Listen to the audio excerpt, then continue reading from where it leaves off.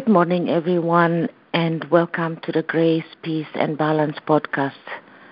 My name is Gabi Abdelkadir. Today is December 31st, 2018.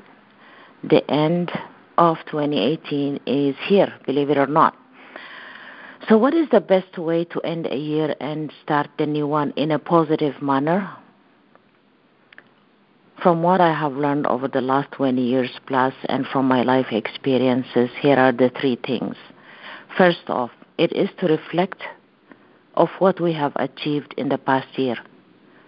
Count all the good things that happened to us or took place during the year. Feel the gratitude.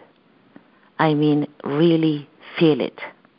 Remember, what we are grateful for from the heart multiplies. This is how we find our grace. Secondly, it is extremely important to let go of all or any negative things that may have taken place during the year. If someone had upset or hurt us, this is the time for forgiveness and for letting go. It certainly doesn't mean that we have to keep on dealing with anyone who would put us in a negative emotion. It is about forgiving them.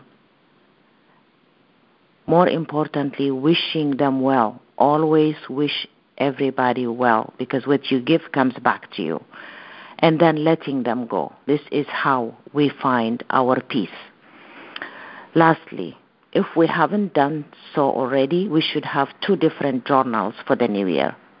One would be for writing down our goals for 2019, then breaking our goals into quarterly goals, then into weekly goals.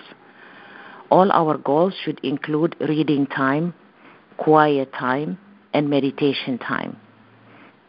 The second journal would be for listing our daily affirmations, successes, and gratitude. This is how we will find our balance. In priority order, I wish you all and all yours, family and friends, a healthy, happy, peaceful, successful, and abundant 2019. May 2019 bring you grace, peace, and balance.